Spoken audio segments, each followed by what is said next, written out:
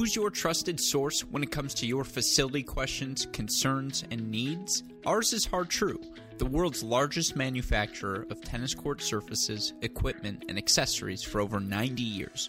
Partner with their trusted team of experts, along with collegiate greats Jamie Loeb, Alex Rybakov, and Dustin Taylor, to bring the surface provider of over 30 professional events annually to your facility. Whether it's the red clay of the Houston ATP, the green clay courts of the Charleston WTA, or the official hard court of World Team Tennis, Hard-Tru has you covered. If you're looking to build a court, convert a hard court to clay, or simply resurface your hard court, work together with Hard-Tru in their mission to lead the tennis industry by creating better places to play. To learn more about their state-of-the-art surfaces, along with their catalog customizable on-court accessories, check out hardtru.com or call 877-442-7878 today. That's hardtru.com or 877-442-7878 today.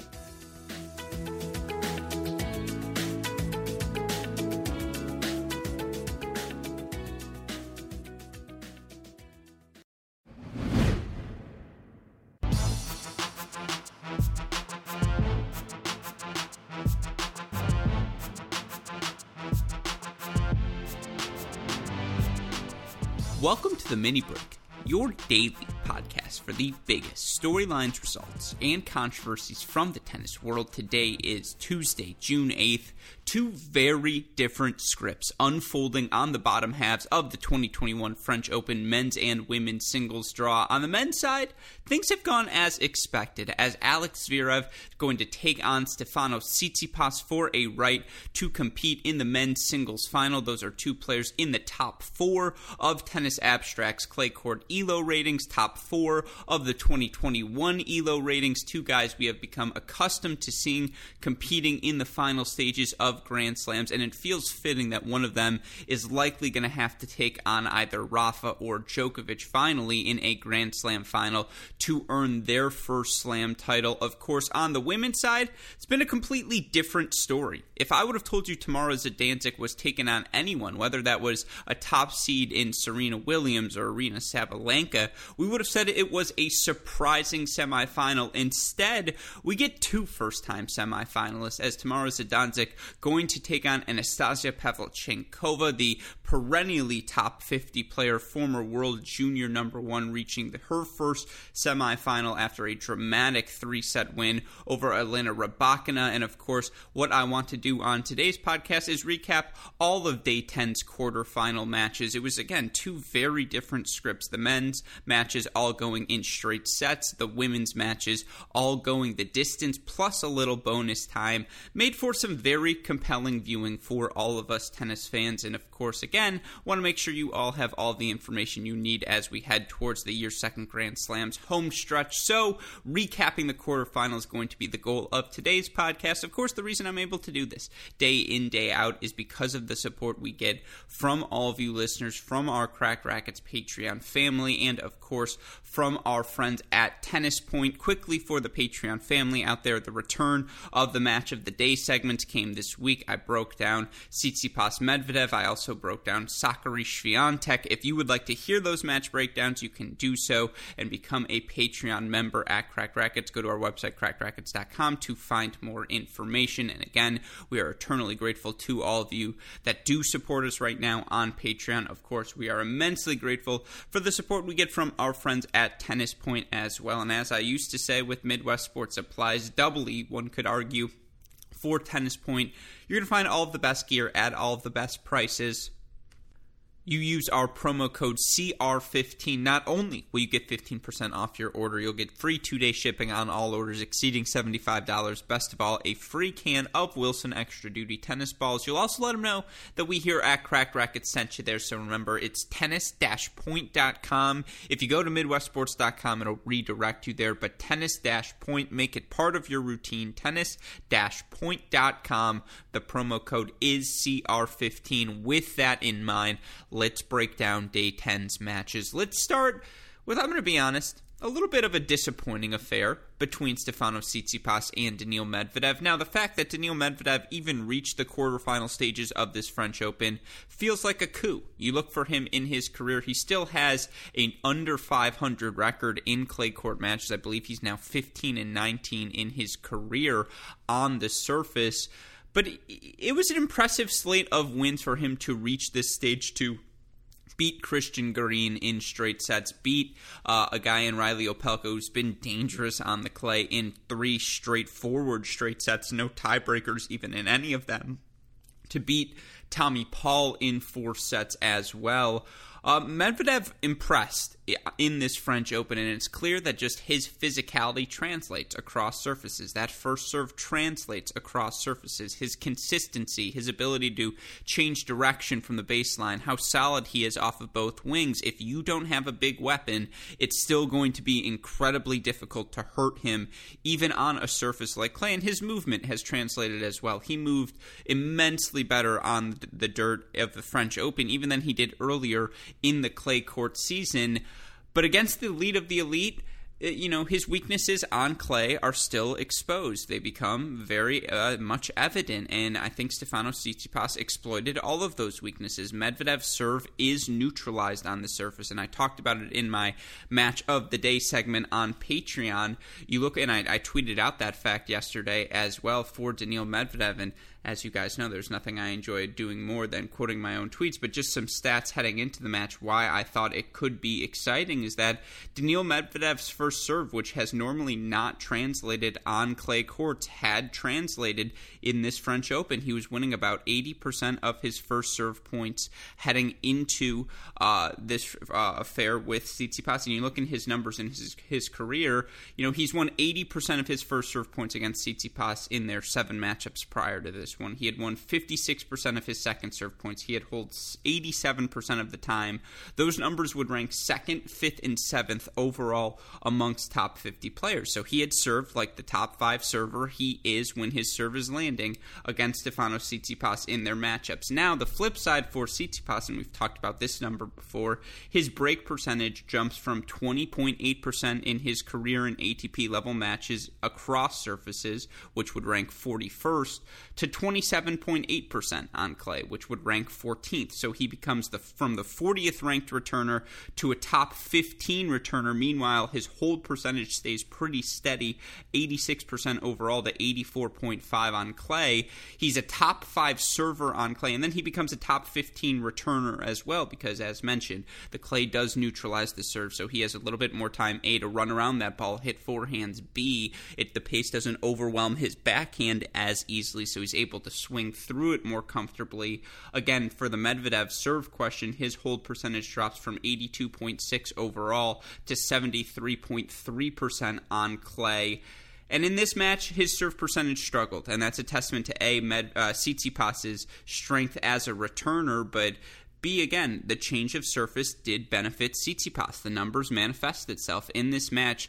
Medvedev made 67% of his serves, first serves, which is 10% higher than his career average when playing Tsitsipas, but he only won 60% of his first serve points. Now, he won 60% of his second serve points as well, but that's very much because Stefanos Tsitsipas was taking big cracks at the return. He was using that first return or that first forehand as just a first strike and taking control of the point. And you look for Tsitsipas in this match, he had so much success on serve, was only broken twice in the match, won 73% of his first serve points, 75% of his second serve points, made 65% of his first serves as well, and just played +1 attacking tennis. You look for him in this match, he won 65 of the 0-4 shot rallies compared to Medvedev's 53. He also won 53 of the 5+ shot rallies to Medvedev's 38. So, he's plus 27 overall in total points, and he just was the better player in every aspect of this match. His forehand was the biggest weapon on the court. It did the most, penetrating of the court, getting Medvedev pushed back 6, 7, 8 feet behind the baseline. And then, Tsitsipas is so effective moving forward as well. Was 24 of 32 at the net, hit 33 winners against only 24 unforced errors, and just was constantly playing attacking tennis. Now, it was a credit to Medvedev, who in that second set was down a set and a break, and it looked like the match might get away from him quickly, regained his footing and got that break back, just started making a few more returns deeper in the court, down the center of the court as well, and then started attacking himself and starting to work his way towards the net just to get Tsitsipas on the back foot, even if the approach shot wasn't perfectly placed or didn't have perfect depth. He just wanted to work his way forward, and he did go 18 of 23 at the net. Now, there were some ill-fated serve and volleys in there. The obviously underhand serve on match point didn't please anyone.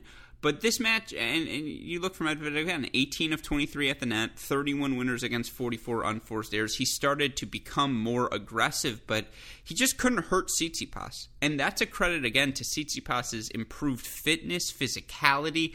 There are no issues about his movement. There's no issues about, is he a bit robotic? No, he is as fluid as he needs to be. I think his movement on the clay reflects that. I think his touch has gotten significantly as better as well. He noticed Medvedev was camping 7 feet behind the baseline, started mixing in the drop shots, mixing in the short angles. Again, on these clay courts, his ability to rip through his backhand, that one-handed backhand is so dynamic, and it's so heavy as well. Just the topspin he's able to produce on that shot when it does have enough time to swing through. And he was comfortable playing backhand cross-court patterns with Medvedev, waiting until Medvedev would float a ball a little bit closer to the center, and then Tsitsipas could run around it and hit a big inside-out forehand to eventually set up the inside-in or work his way forward, mix in that drop shot. The whole variety was on display for Tsitsipas, and again, he dominated in that second set tiebreaker, taking it 7-3, and Medvedev did have his chances in that third set. There's no denying that. Medvedev kept those second and third sets close, but he never really threatened Tsitsipas. Maybe the end of the second set, you say, okay, that 5-all, 5-6 range, 4-5 range, he was putting a bunch of returns in the court, and Tsitsipas, you could feel the momentum shift a little bit there, but then they played out the tiebreaker, and Tsitsipas jumped all over him, and it's just really hard to overcome a 2-sets-to-love lead, particularly when you're playing someone of Tsitsipas's caliber at this stage. I know some of you are saying, well, didn't Coric just do it last August? Yeah, but it was a different surface. It was a different Tsitsipas. He advances to the semifinals again, 6-3, 7-6, 7-5 now. I said this at the top. For Daniil Medvedev, you make the quarterfinals of the French Open. That's another slam quarterfinal under his belt. He defends his number 2 seed. He deserved to be a top 5 seed. It's just he's that tough of an out on any surface right now, but in particular in a 3-out-of-5 set format, because of what he can do physically. Because even in a match where he didn't have the biggest weapon on the court, even in a match where his serve was neutralized to the extent that it wasn't the elite weapon it usually is, he still found a way to put himself in a position to win the second set, and honestly could have won the third set had he just stayed disciplined there towards the end. It's tough to do that when you feel like the calls start to go against you, and again, when for 2 hours straight you haven't been able to hit a winner because this guy is just tracking down everything and turning defense into offense. But Tsitsipas just takes away the things you want to do. He finds a way to stick alive. There are so many adjustments mid-match he can make. He had to use all of them, but Tsitsipas was too good today.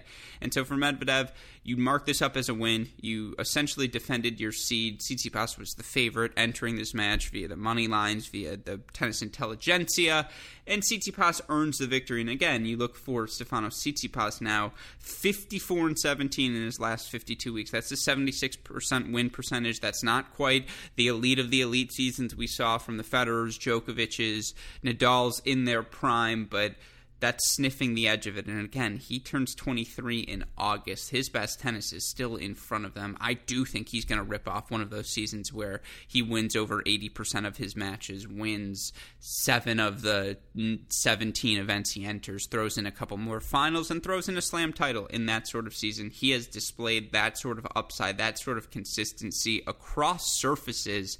We still haven't seen him play much on grass, but look at that attacking game style, his ability to move forward, the returns will be the question for him on grass, but certainly he's got the serving aptitude to be successful there. Anyways, 54-17 now in his last 52. You look for him overall on clay. It's a 75% win percentage compared to 67% overall in ATP level matches. I've mentioned these numbers before, but the hold percentage drops by 1.5% from 86 to 84.5. Now that 84.5 number would still be a top 8 number amongst top 50 players. Meanwhile, his break percentage jumps from 20.8, which is in that 40 range, as I mentioned, to 27.8%, which is number 12 on the top 50 leaderboard. He is unequivocally a top 5 guy on clay. ELO rating reflects as much.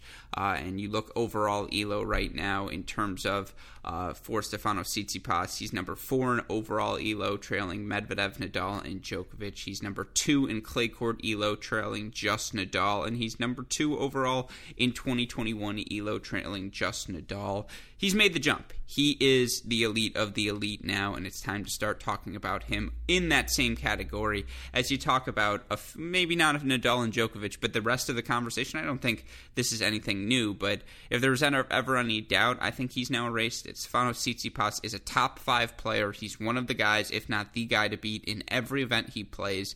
He deserves to be in the semifinal. He outclassed Daniil Medvedev, earning a straight set victory once again, 6-3, 7-6, 7-5.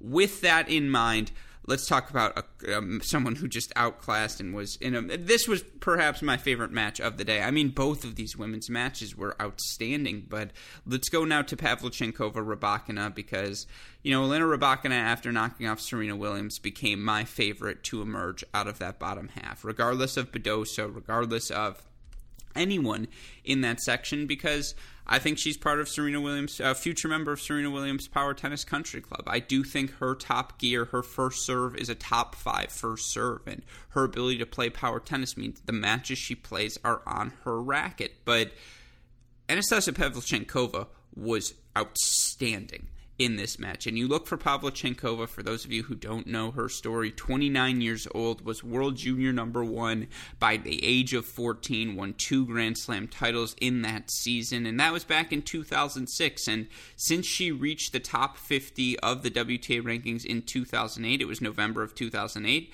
she has yet to leave it. That's a span of more than 12 years. And, I believe she participated in something like 40, or it's now like 50, I want to say 3 consecutive Grand Slam events, which is, a top 10 streak, and she has just been a pillar of consistency. She's now made the quarterfinals at every slam she's faced, and not only has she done that in singles, she's done it in doubles as well, and, she's someone who has won 12 singles titles in her career, someone who has won 5 doubles titles in her career, been ranked as high as number 13 back in 2011 in singles, but, she struggled to get over that top 10 plateau, and that's the toughest plateau in tennis to climb. And again, she's been a pillar of consistency. She's won over 50% of her matches in every season since 2013. You look at 2017, she went 41-24 that year in WTA Tour level matches. She made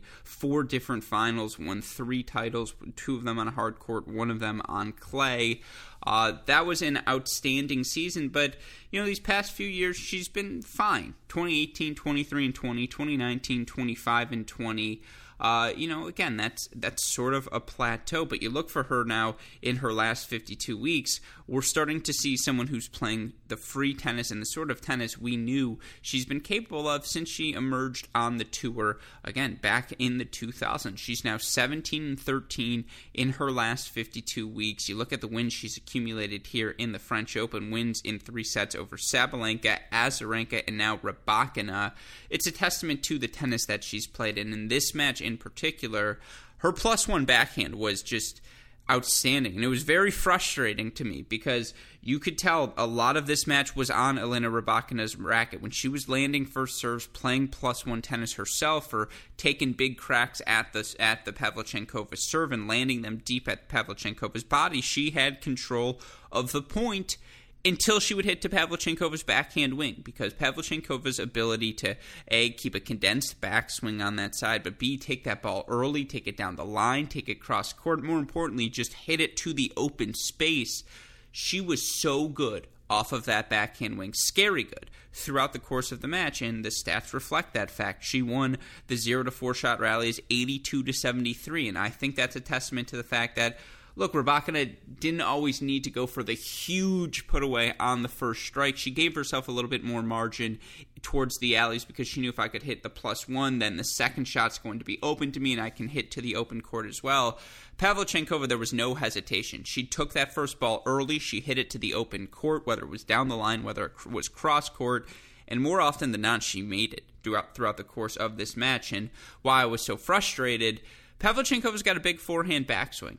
And it just felt like Rybakina never identified that that's where the power's got to go to, whether it's my first serve, whether it's my first strike, just attack that deuce side wing. And look, there's no doubt when Pavlyuchenkova has time to set, that forehand wing is the more dynamic of her two ground strokes. She can put an increased amount of topspin, and when she connects with it, it's going to be a winner. There's no denying that. But that was the side, because of how big that backswing is, it felt like she turned to slice a little bit more. She would just, at best, keep the ball at neutral, not be able to be aggressive because of how much pace Rybakina was throwing at that wing, and yet Rybakina didn't do it. She didn't park the bus on that forehand corner. And look, Rybakina's 21, 22 years old. She's only going to get better from here. Again, one of the biggest winners of this French Open is unequivocally Elena Rybakina, but it felt like that adjustment was available to her. And look, the more physical the point got, the more it leaned towards Rybakina, who moves really well and leverages her length outstanding, given she's around 6 feet, maybe a little bit taller than that, and just she's able to find power from all different parts of the court. If she gets her racket on the ball, it's usually going to have pretty damn good depth. She hit some backhand down the line passing shot winners. I think she hit 3 of them in the first set that were just silly good. Like, just full on the run, full stretch, full power down the line, kept that ball inside the alley. It was, oh man, she just beat Pavlyuchenkova to the spot, but Pavlyuchenkova did a really good job of, because as well as Rybakina move, she's still not an elite mover by any stretch of the imagination, and Pavlyuchenkova did a really good job of just playing that first ball out of the air, and she was 8 of 15 on net points. I don't think that includes the swinging volleys she hits from no man's land that were just, again, taking that ball early so that Rybakina didn't have time, because once she hits her stride, she does move well, didn't have time to set her feet, didn't have time to get her momentum to the ball, and again, you look for Pavlyuchenkova, she did all of the little things well. She made 69% of her first serve, won 69% of those first serve points, won 55% of her second serve points as well, 44 winners against 28 unforced errors. She did a really good job of being aggressive, but controlled aggression. Again, more taking the ball early than going for these corner shots and just, beating Rybakina to the spot routinely. And for Elena Rybakina, 46 winners against 43 unforced errors. She won 67% of her first serve points, 51% of her second serve points. Earned 3 breaks of serve on 7 break chances to Pavlyuchenkova's 6 on 17, but a lot of that had to do with the lopsided second set score. Rybakina had chances to win this match. She fought down out of a couple love 30 deficits in those. I think it was the 6-7 and maybe even the 7-8 game as well. Excuse me, not the 7-8 game, but the 6-7, maybe the 5-6 game as well. And just, kept coming up with winners whenever questions were asked of her until the end. And it was an unfortunate double fault ending from Rybakina, but that speaks to the constant pressure Pavlyuchenkova put on her. Especially, again, I can't emphasize enough how impressive that backhand wing was for Pavs throughout the course of the match. But, Rybakina is going to be kicking herself. And I do think when she looks at the film, it's going to be like, I played too much to that backhand wing. The forehand was open. And that's very easy for me to say, I know, from this podcast booth. But it did feel like the weapons and, more importantly, the opportunities to just remain on her front foot were there, and that she found success whenever it was even a big first serve to that forehand wing, because it felt like the second serves that Pavlyuchenkova was able to connect with, a lot of them were backhand second serve returns. And just, again, to switch gears and talk about Rybakina did so much well, but Pavlyuchenkova just executed her game plan extraordinarily. And you look for Pavlyuchenkova now, who's into the first semifinal of her career at the Grand Slam. That's, of course, after this quarterfinal was her first as well. It's funny because coming into this event, you look for her in round of 16. She was 7-1 in the round of 16 at Grand Slams. Her one loss coming at the U.S. Open back in 2010, but she won round of 16 Australian Open in 2020, and in 2019 she did it as well. She did it in 2017 as well. 7-1, 6-1 coming into this event, but had success in the round of 16. Was 0-6 though in her prior quarterfinal matches. So, it wasn't her first quarterfinal. It was her first quarterfinal victory here, first semifinal now. And you look at the losses, 2 of them to Serena, 1 to Venus, to Schiavone back in the 2011 French Open quarterfinals. She lost that match 1-6, 7-5, 7-5. Lost her match to Danielle Collins 2-6, 7-5, 6-1 in 2019. The other loss was to Muguruza 2020. This has to feel good for Pavlyuchenkova, having coming so close a couple of times now. She finally advances to that semifinal stage, 29 years old. She's been the pillar of consistency. I mentioned it. She hasn't dropped out of the top 50 since 2008, and to not deal, to do that when you're 17 years old, and not have an injury flare up here, or just not have a bout of inconsistency, to be that sustained, to have that sort of sustained excellence for that long, and to have, made 6 quarterfinals, but to have never advanced past that stage. You have to feel excellent for Pavlyuchenkova, who deserves to make a Final Four, whose game is that well-rounded, and who now, is as much as experienced as anyone left in the draw, certainly, and is probably the favorite in her next match now against Tamara Zidansek, because, again, at least Pavlyuchenkova has flirted with this stage of a Grand Slam before. For Tamara Zidansek, she has been excellent on the clay courts. There's no denying that, but did anyone expect her to not? She's taken advantage of her draw as well. There's no denying that. She knocks off Andreescu 9-7 in the third in her first round match. That was the number 6 seed, the big match for her to get through. And, again, Andreescu served for that match at 5-4, but then she beats Brangle in straights. She comes back from a love 6 first set deficit to beat Katerina Siniakova in 3 sets. Then a win over Kirstea, and now 3-set win for her over Paula Badosa-Gibert, who has been a top 10 player, who is one of 6 players in the women's game to rank in the top 20 in both hold percentage and break percentage. To be that quality of player speaks to how good Tamara Zidansek has been over these past few months, and in particular at this U.S. Open, at this French Open. You look for Zidansek. She's 21-15 in her last 52 weeks, but that does include a run to the Bogota final, where she played one of my favorite matches of the year against young Maria Camila Osorio Serrano. She then goes to Madrid, qualifies before losing in 3 sets to Barty. She goes to Rome, qualifies, beats Sloane Stephens, who obviously had some success in this tournament, before losing to Bernarda Pera first round.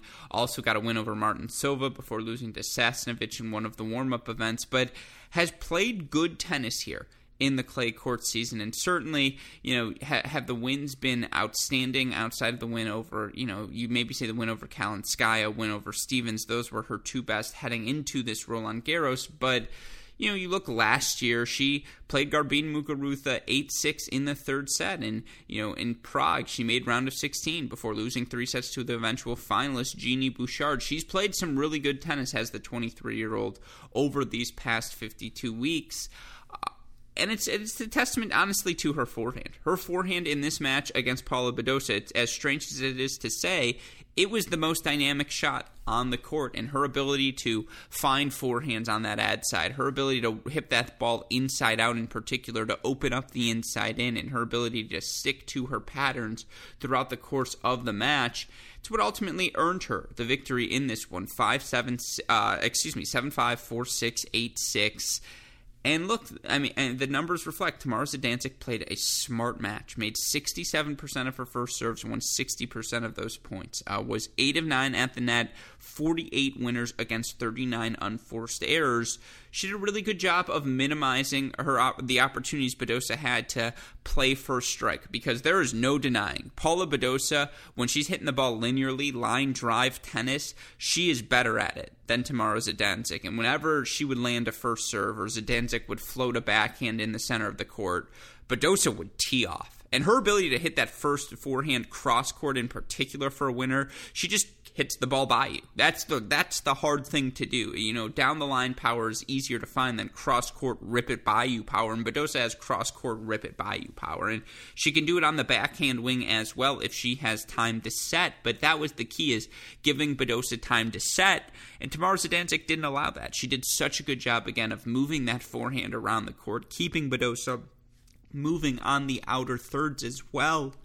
And then, honestly, using her backhand as a placeholder as well, just keeping that ball deep cross court, not allowing Badosa to have these easy opportunities to rip into forehands. I mean, they came every so often because, again, Badosa supplies so much great pace from the baseline, and she's such a good mover on the surface as well. And just, it's a really well-rounded game. I'm not sure how well it's going to translate to grass, just given how predicated it is on being at the baseline. But in terms of hard court, clay court, she is going to be such a tough out. I think she's got all of the talents to be a top 30 player for a very long time. But look, again, Zidansek's forehand was the most dynamic shot on the court, and it wasn't just her +1 ball, which she hit plenty of, but her ability to first forehand, cross court, second forehand down the line, third forehand inside out, getting Badosa stretch outside of the alley, fourth forehand inside in or cross court, depending on where Badosa would go, and then following that ball to the net for a winner. And you look at the numbers in this match,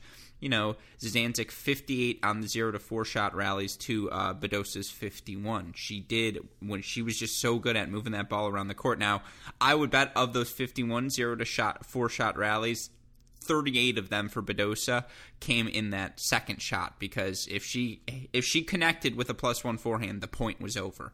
Now you look at the points that extended beyond that, Badosa was +4 in those categories of the 5+ shot rally. She won 60 to Zidansek's 56, and that speaks to the physicality of Paula Badosa. And the longer the rally went, the more susceptible Zidansek was to leaving a backhand a little bit shorter in the court, or again, leaving something in the center for Badosa to attack.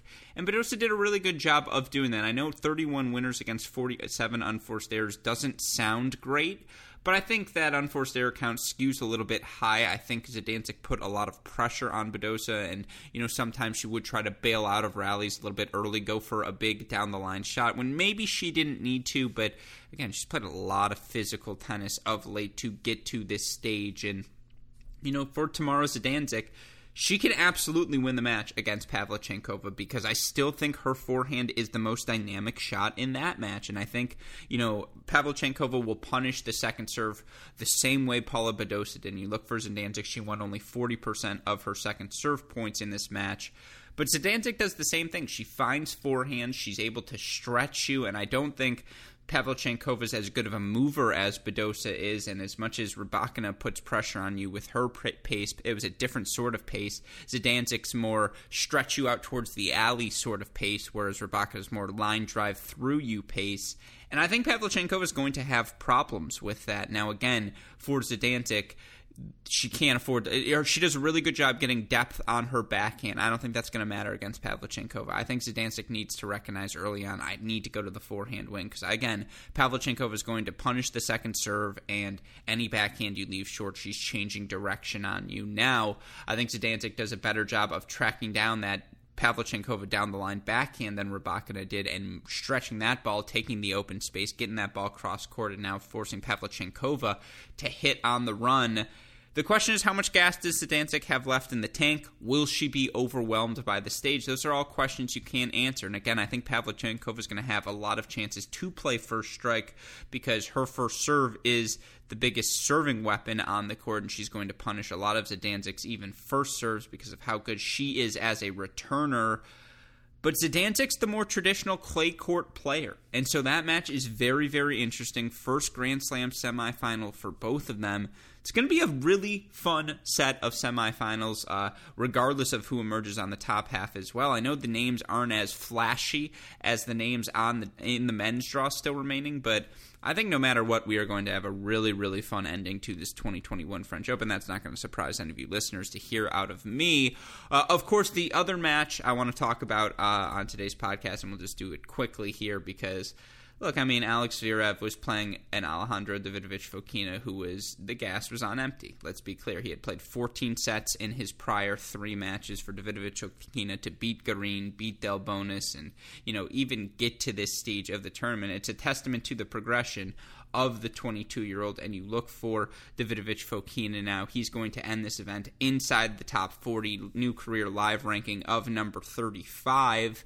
That's where he belongs. You look at the success he was able to have over the course not only of the clay court season, but over the last 52 weeks. Davidovich Fokina is 38-20 in his last 52. That's a 2/3 win percentage. We say it all the time. When you're winning 2/3 of your matches, you're moving up in the rankings. He made Rome round of 16. He made Monte Carlo quarterfinals. He made Montpellier quarterfinals earlier in the season. Paris round of 16 to end last year. Cologne semifinals and quarterfinals last year. Round of 16 U.S. Open. He's a guy who's just a really tough out physically, can do a lot of different things at the court, doesn't have a glaring or discernible, noticeable weakness other than, I suppose, that second serve hangs short at times, but you could say that about everyone.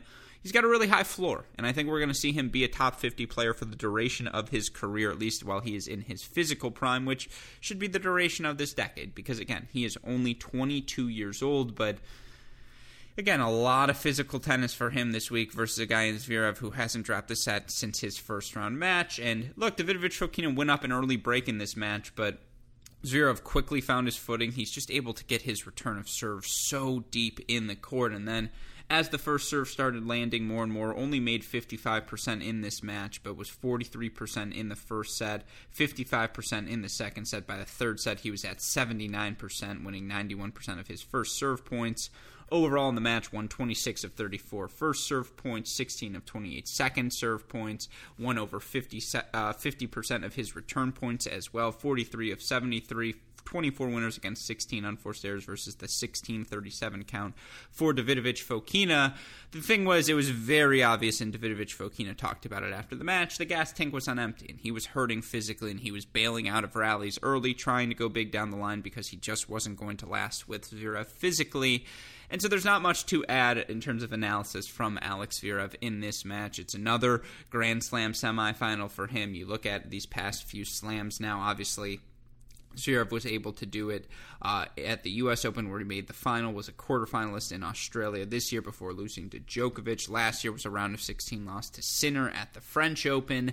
I mean, 6 straight fourth round or further for him at the Grand Slam. Physically, his body is ready for 3 out of 5 sets, ready to do it 2 weeks consecutively. He's a really tough out, and it's noticeable that in all of his runs, this is now his his 5th Grand Slam semifinal for Alex Zverev. Let's see, you look for Zverev now. It is indeed it's his 3rd semifinal, and in his run now, in each of his 3 semifinals, he hasn't beaten a single top 10 player.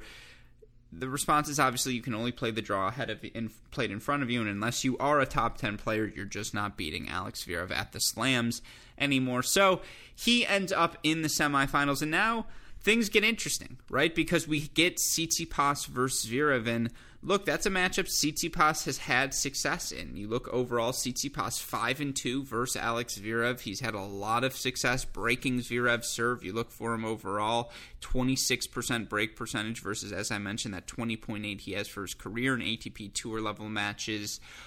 He just has a good read on Zverev's serve, and I also think Zverev's serve gets a little bit shaky in these sorts of matches, particularly when there's pressure on them.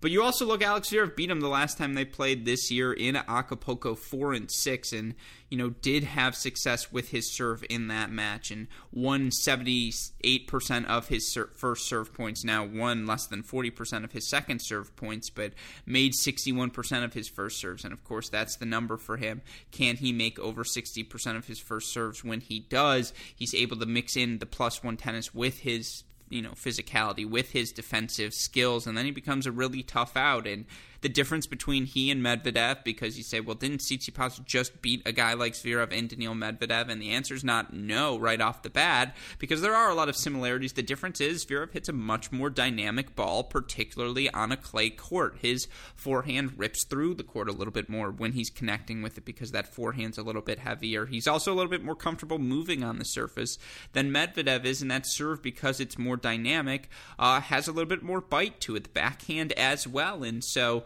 again, it's not as neutralizing a surface for Zverev as it is for Medvedev.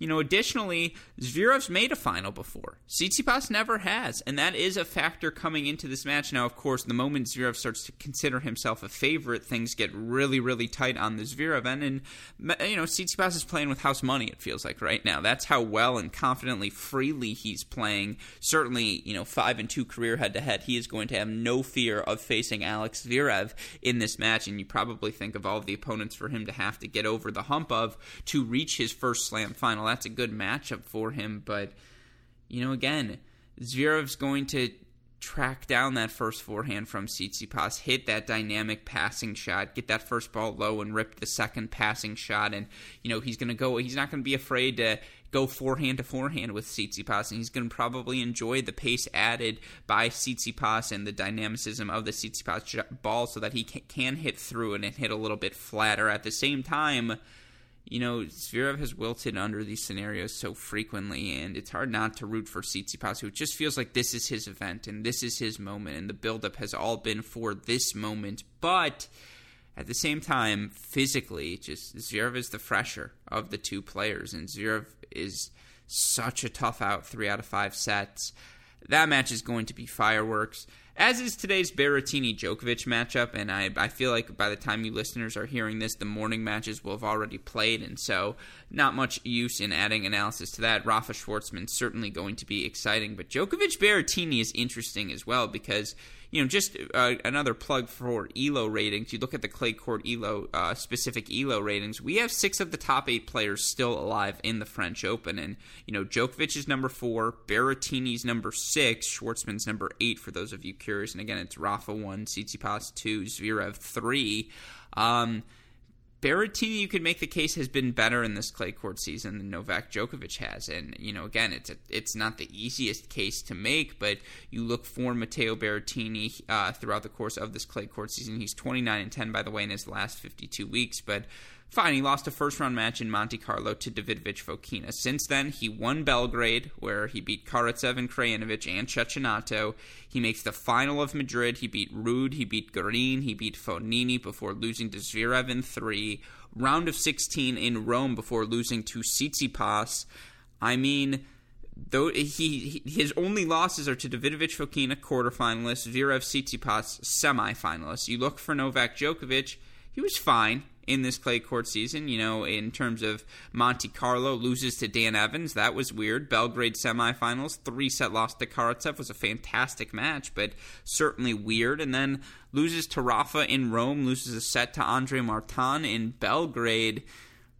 The 2 sets he lost to Musetti. Again, on paper, you could argue Berrettini's had the better clay court season. Of course, paper is only that, paper, and we come into this match. Yes, he lost the first 2 sets to Musetti, but the rest of the match was so physically easy. It was as if he also got the withdrawal like Berrettini did against Federer, but you can't, 3 days off in the second week of a Grand Slam is as valuable as any quality out there. And look, Berrettini's got the weapons and plays a decisive enough brand of tennis that he can absolutely hurt Novak Djokovic. And he can absolutely, if his first serve, first forehand is landing, he's just going to win points, regardless of who the opponent is. The problem, of course, is no one does a better job of neutralizing service power and just getting that first ball deep and on your body and getting the point back to neutral than Novak Djokovic. And again, Djokovic is going to find your weakness. In this case, it's the Berrettini backhand. Djokovic actually looked really good playing +1 tennis against Lorenzo Musetti, and he's going to have to do that just to keep Berrettini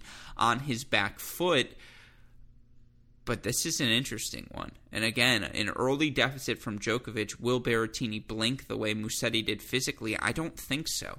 And so I'm not saying upset alert. I'm saying Djokovic in 4. And I think Berrettini is going to win a set, and he's going to earn that set. It's not going to be one of those Djokovic falls asleep at the wheels. I think it's going to be a 7-6, we'll say, second set, and then Djokovic takes 3 and 4. Yeah, Djokovic wins set 1, Berrettini wins set 2, Djokovic wins 3 and 4. But again, I think that's a really fun matchup because Berrettini does have the weapons, and I think he's playing with house money. It's a very free feeling when you're playing number 1 seeded Novak Djokovic. That's not a match you're expected to win, and I just think Berrettini's going to come out loose, come out firing.